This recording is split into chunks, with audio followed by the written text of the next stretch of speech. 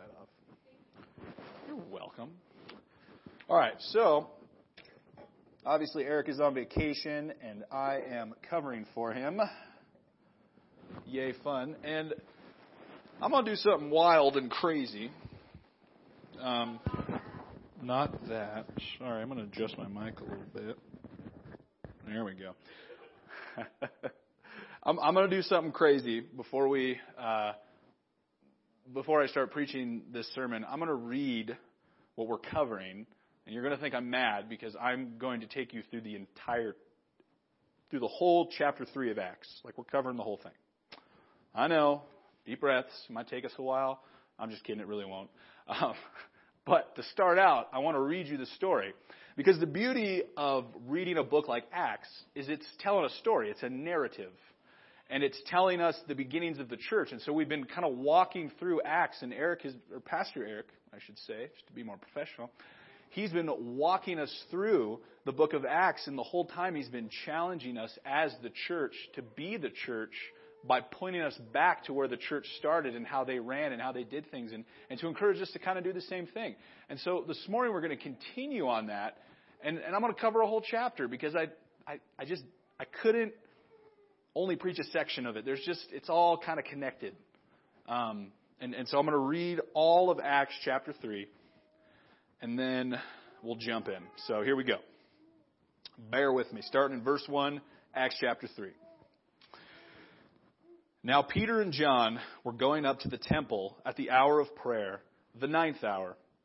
And a man lame from birth was being carried, whom they laid daily at the gate of the temple that is called the Beautiful Gate, to ask alms of those entering the temple. Seeing Peter and John about to go into the temple, he asked to receive alms. And Peter directed his gaze at him, as did John, and said, "Look at us." And he fixed his attention on them, expecting to receive something from them. But Peter said, "I have no silver and gold, but what I do have I give to you. In the name of Jesus Christ of Nazareth, rise up and walk." And he took him by the right hand and raised him up, and immediately his feet and ankles were made strong. And leaping up, he stood and began to walk, and entered the temple with them, walking and leaping and praising God. And all the people saw him walking and praising God, and recognized him as the one who had sat at the beautiful gate of the temple, asking for alms. And they were filled with wonder and amazement at what had happened to him. Verse 11. While he clung to Peter and John, all the people, utterly astounded, ran together to them in the portico called Solomon's. And when Peter saw it, he addressed the people. "Men of Israel, why do you wonder at this? Or why do you stare at us as though by our own power and piety we have made him walk? The God of Abraham, the God of Isaac, the God of Jacob, the God of our fathers glorified his servant Jesus, whom you delivered over and denied in the presence of Pilate, when he had decided to release him. But you denied the holy and righteous one and asked for a murderer to be granted to you. And you killed the author of life, whom God raised from the dead. To this we are witnesses. And his name, by faith in his name, has made this man strong, whom you see and know. And the faith that is through Jesus has given the man this perfect health in the presence of you all. And now, brothers, I know that you acted in ignorance, as did also your rulers. But what God foretold by the mouth of all the prophets, that this Christ would suffer, he thus fulfilled. Repent, therefore, and turn again, that your sins may be blotted out, that times of refreshing may come from the presence of the Lord, and that he may send the Christ appointed for you, Jesus, whom heaven must receive until the time for restoring all the things about which God spoke by the mouth of his holy prophets long ago.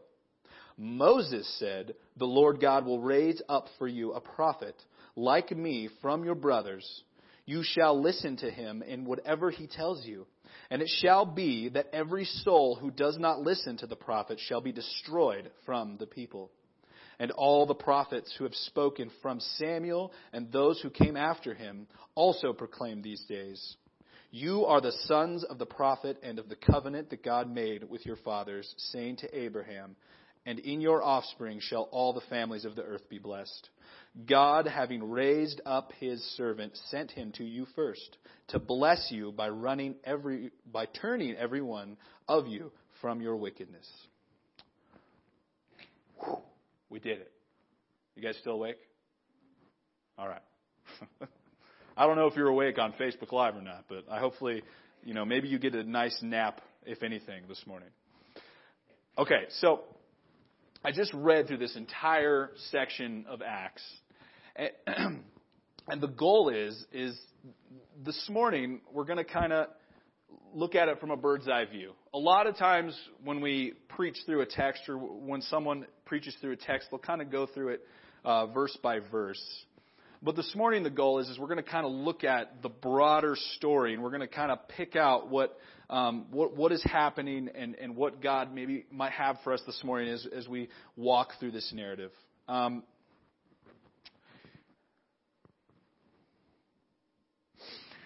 There's a saying that's pretty popular, most people say. People always say books are better than movies, right? Right? Like the book is always better than the movie. And if you think about it, at first maybe one would be tempted to be like, well, wait, come on, let's give movies a chance here. Movies show us a picture, moving picture, in fact. And we get to watch the story unfold before our eyes. And some movies do a really good job of representing a certain book. I will argue that the best movie adaptation of a book series would be Lord of the Rings, hands down. All right? All my nerd brothers and sisters say hallelujah. All right? No one? It's really quiet in here, guys. And so I would say that... Oh, I'm sure he is. And so I would say that, yeah, like using Lord of the Rings as an example, just to nerd out for a second, just bear with me. Peter Jackson did an excellent job of adapting this epic trilogy series book into a movie. Like, he did a really good job.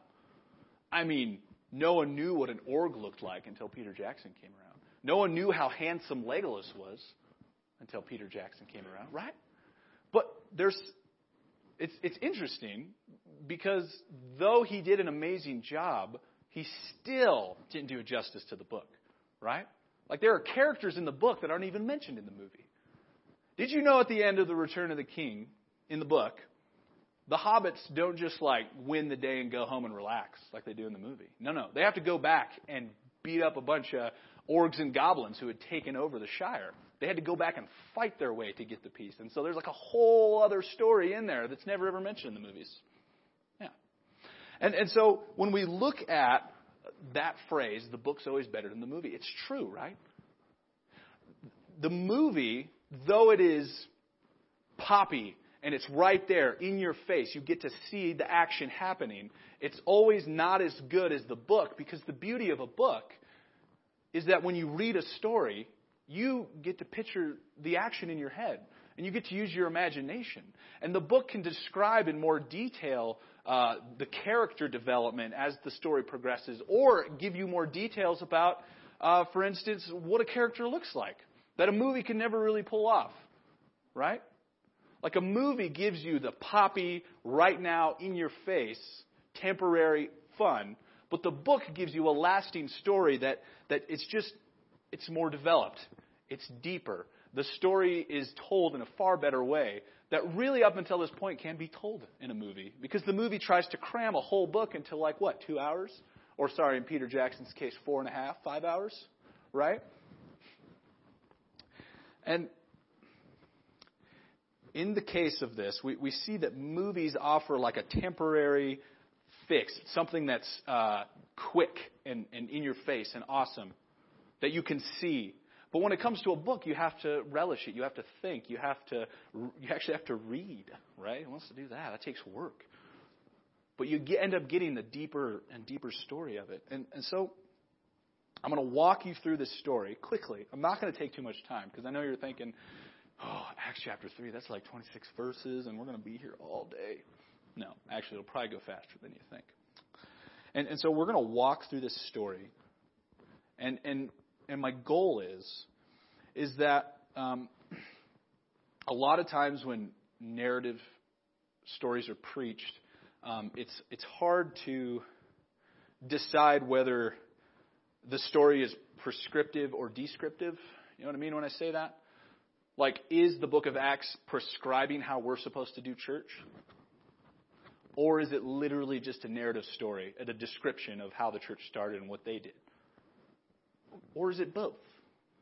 And so the goal is maybe I'm going to show you that it's both. And I believe Eric has been, doing the same thing. And so let's walk through this story. Last week, the church had just started.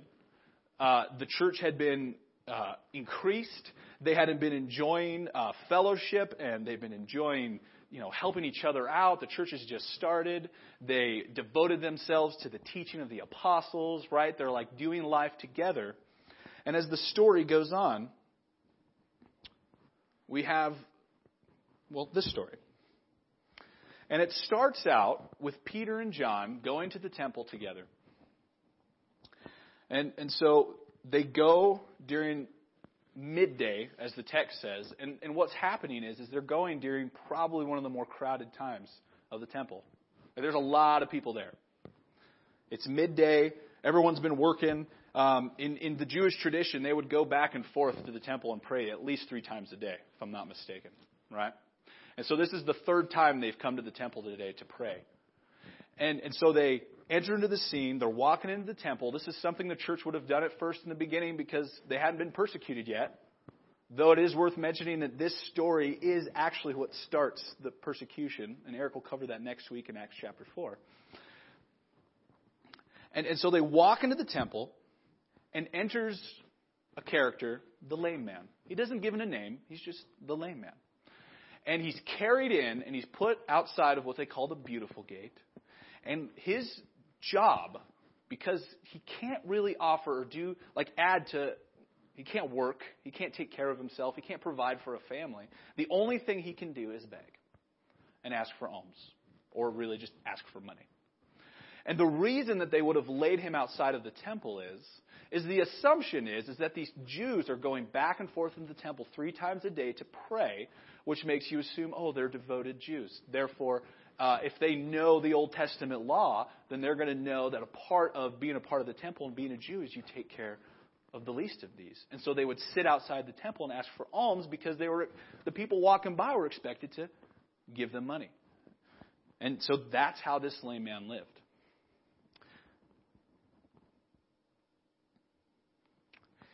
And so as the story progresses, we see the lame man get in his normal spot. He's doing his normal thing. And he notices Peter and John walking by.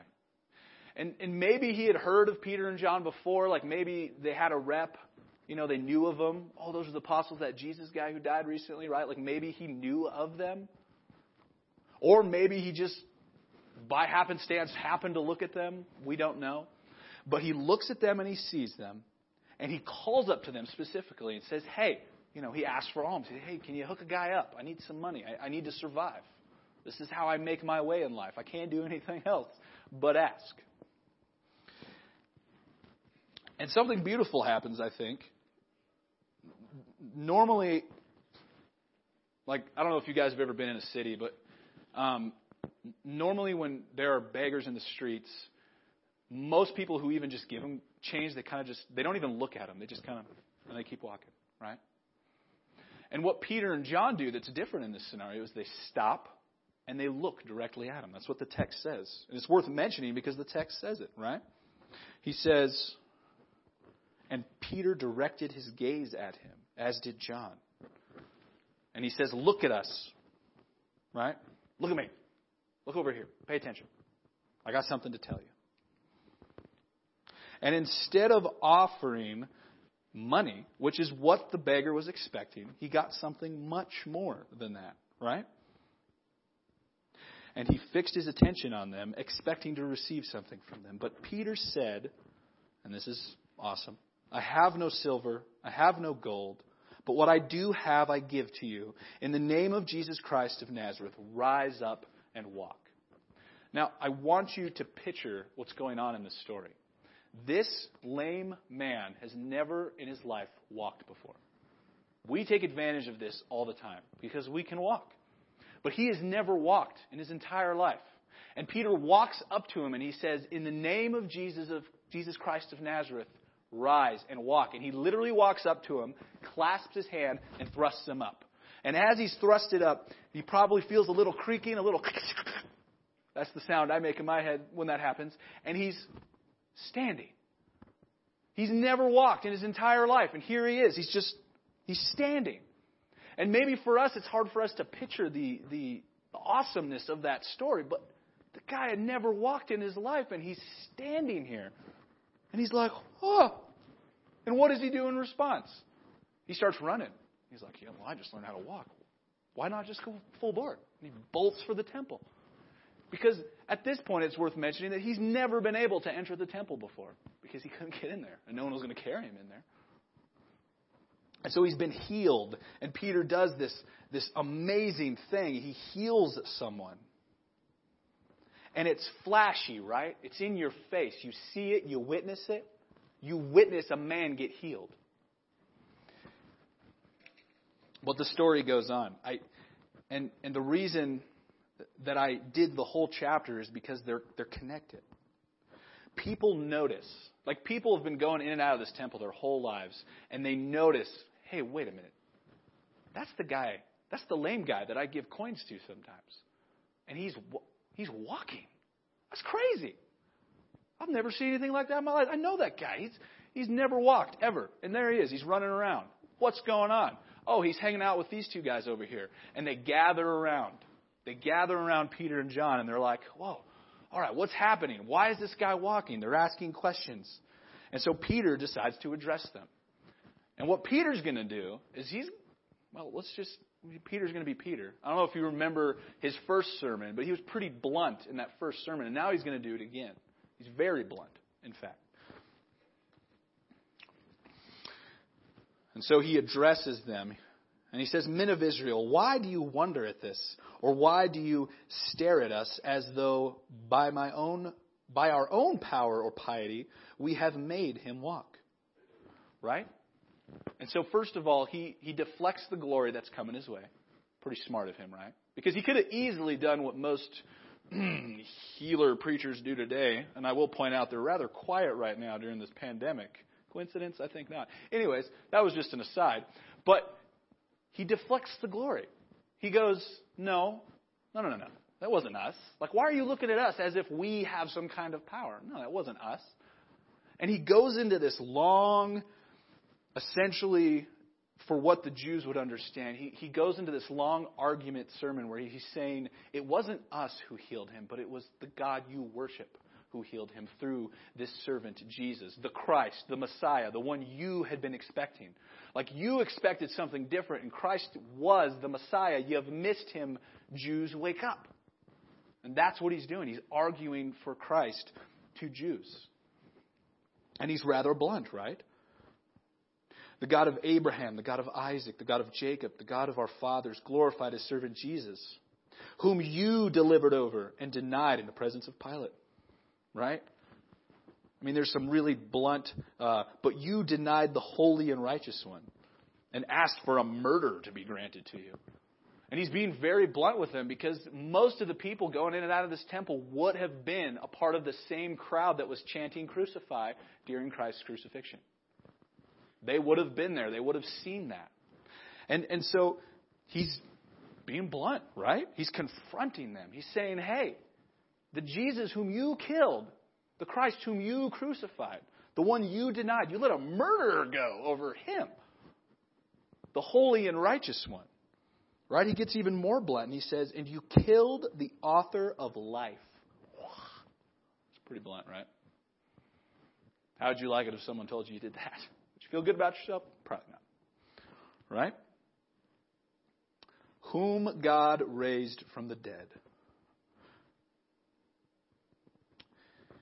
And so what Peter is doing as he preaches this sermon is he is using the miracle of the lame man walking to point towards Christ, to point towards the gospel. He's not getting lost in the miracle. He's not getting focused on just the miracle itself. Because let's be honest, the lame man, what eventually happens to him? Same thing that happens to all of us, right? He eventually died. Huh? As miraculous and awesome as it was that the lame man got to walk and jump and stand and run around for the first time, he'd never experienced that, as amazing and in your face and as it was, right? It was only at the end of the day temporary. And so what Peter did is that he used this miracle, this healing, to point towards something deeper, to point towards something better, and that is the gospel. And he says that the only reason that the lame man was able to walk, well, it says in verse 16, and his name, by the faith in his name, has made this man strong, whom you see and know. And that faith that is through Jesus has given the man this perfect health in the presence of you all. The only reason that the lame man had the miraculous ability to walk when he previously couldn't was because of Christ. See what he's doing? He's deflecting glory from himself. He's like, no, it wasn't me. It was Jesus. Jesus was the reason that he's walking right now. The Jesus whom you killed. Right? And so we look at this story and Peter's confronting the Jews in a blunt way. And he's saying, hey, this Messiah, he came. The one you were expecting, he came and you killed him. But that's not it, right? And God raised him from the dead. And then in the next section he goes, and now, brothers, I know that you acted in ignorance, as did your rulers. Right?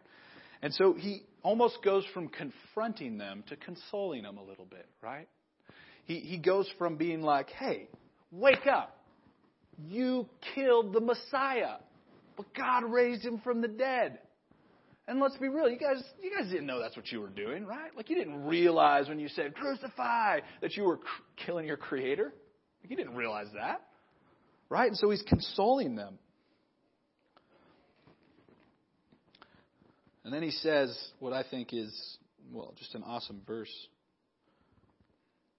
In verse 19, he says, repent, therefore, and turn again, that your sins may be blotted out, that times of refreshing may come from the presence of the Lord.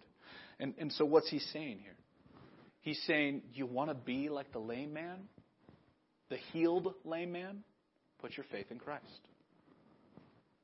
You repent. You know what repent means? It means to turn away from your sin and to turn towards Christ and put your faith and your trust in Him. He brings refreshing and healing, and He puts you in the presence of God. Right? You notice that the text mentions specifically that when the lame man was healed, where did he run to? He ran into the temple, which for the Jews was running into the presence of God. And Peter's saying, he did that. In Christ, you get that. When you put your faith in Christ, you get to be in the presence of God. And so he goes from confronting them to consoling them, to pleading with them, to saying, and really through the rest of the text, he's arguing that all of the Old Testament was pointing ultimately to Jesus, that all of the Old Testament law was fulfilled in Christ. He quotes Moses, he quotes Isaiah, he quotes the Old Testament minor prophets and the major prophets. He does it all, and he does it all pointing towards Christ as this Messiah, the Messiah they had been waiting for. He had come. And then you notice at the end of the story, he offers salvation to the Jews first, right? Like that's why Peter's in the temple. Peter's a Jew. And he's going, guys, Jesus was it. And now even though you killed him, God used that and raised him from the dead to make true salvation possible for you. Now Jews, repent. And then the story ends, right? And then, in the next chapter, some people get mad at him and put him in prison. Because they're not big fans of the resurrection, which we'll get covered next week. I won't get into it. I'm already taking too long as it is. And so what do we do with all this, right? I just walked through this story of Peter healing a lame man. and then preaching to a crowd and pointing that healing towards the greatest healing, the healing gospel. That's what I titled this sermon. I just titled the sermon, The Healing Gospel, because this gospel is ultimately about healing the broken and the sick. And so a few things just as application or to challenge us this morning. The biggest thing that jumped out at me in this text as I was studying this week was the response of the lame man when he got healed. He was excited, right? He rejoiced. He praised God. He was like, I'm healed. Like I try to picture it. I try to imagine myself as a person who's never been able to walk. And I try to imagine the sensation and the feeling of my legs actually feeling again. And all of a sudden my muscles and my bones work correctly. And I'm trying to imagine what that's like. And I'm like I would be so overjoyed and ecstatic, right? And I couldn't get past that thought because, and this can be dangerous. At times it's not the best idea to over-allegorize a narrative text. And what I mean by that is sometimes if we spend our time reading the Bible and inserting ourselves into it, that we're missing the point. And the biggest point of this text that I want to point out bluntly, this text is Peter preaching the gospel, the full message of the gospel to the Jews to plead for them to come to Christ, because that's the completion of the Old Testament is Jesus. And he uses this miracle, this in-your-face miracle, to point towards something better, right? In the same way, I would argue that maybe if you watch a movie, right? You watch a movie, it's in your face, you get to see it, it's instantaneous, it's easy to process because you're witnessing it. And then move to the book. I'm always going to argue the book is better because the book goes deeper. And it takes more time to mull it over. And it takes, right? And so in the same way, Peter is pointing towards something deeper by showing them the miracle of the healing of the lame man. Does that make sense? But another thing that I think is worth pointing out, and again, well, whatever, I'll just say it.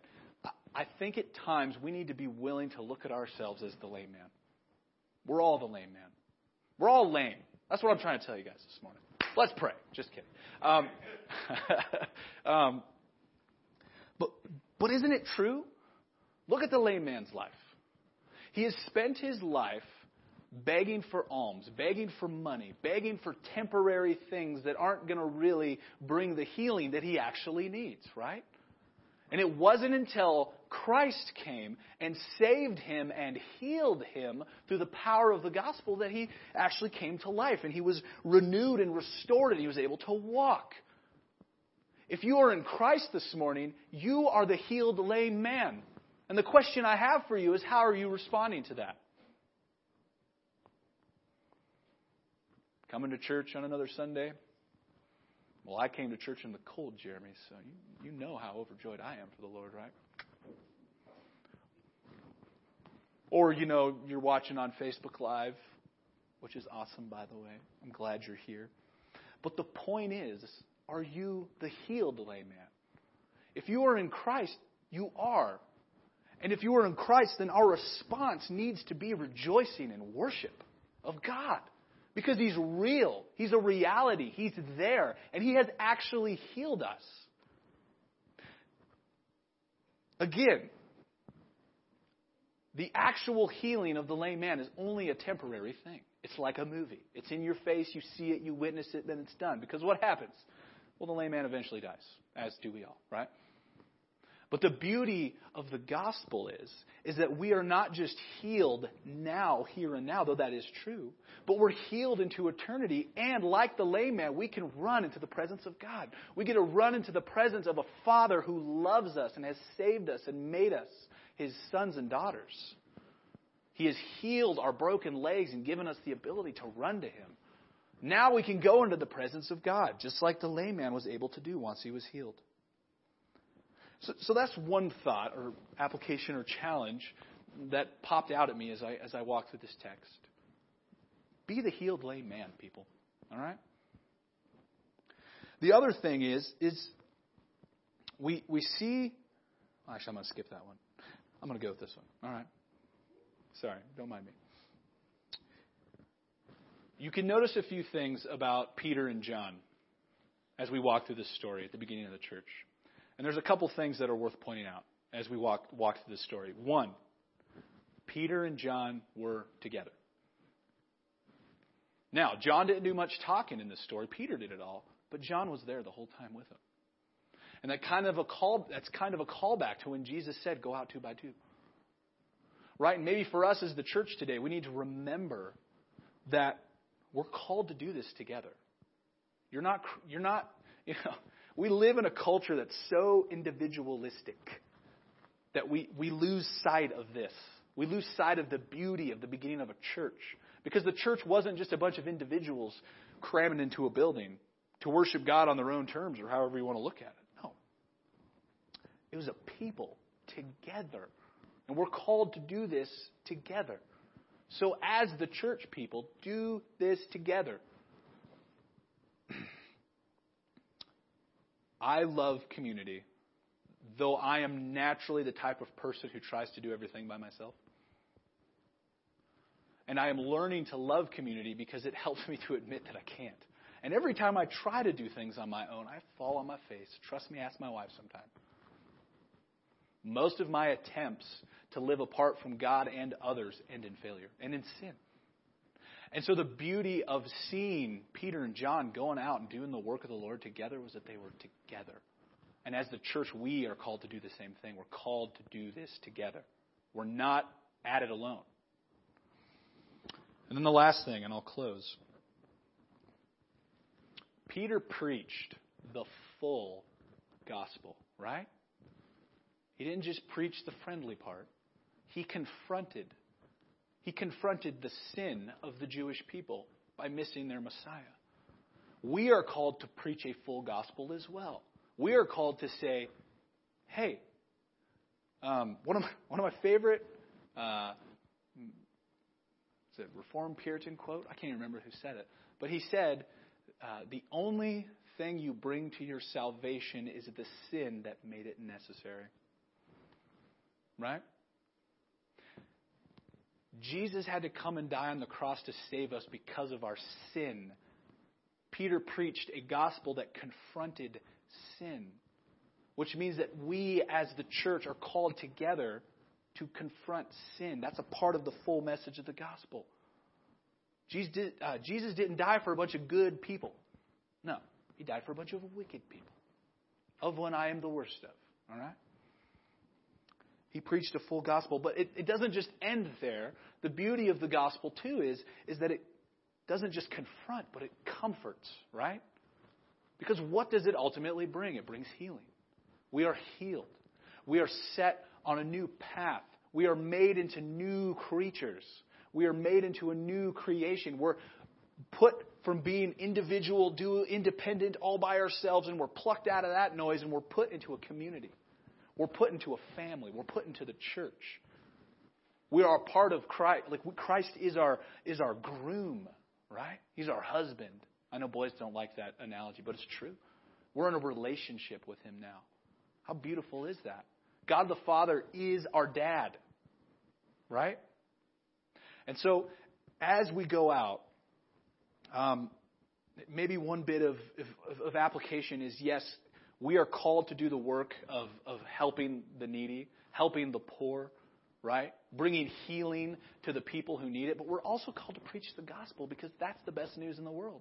Because again, it's awesome that the lame man got healed, but he's still going to die eventually. And he's still going to have to stand before God. That's the grim reality of it all. And so we're called not only to just serve people, but we're called to serve them by preaching the love of Christ and the gospel, the full gospel. All right, let's go before the Lord. Let's pray. Father God, we just thank you for your word. We just ask that you would confront our hearts as we look at the gospel message. Confront our hearts and help us to be challenged by it. Bring us to repentance if need be. But also restore us and remind us that our identity isn't found in just our sin, but it's found in you and who you are and what you've done for us on the cross. Thank you for your word. It's in your beautiful name we pray. Amen. All right, have a good week, guys.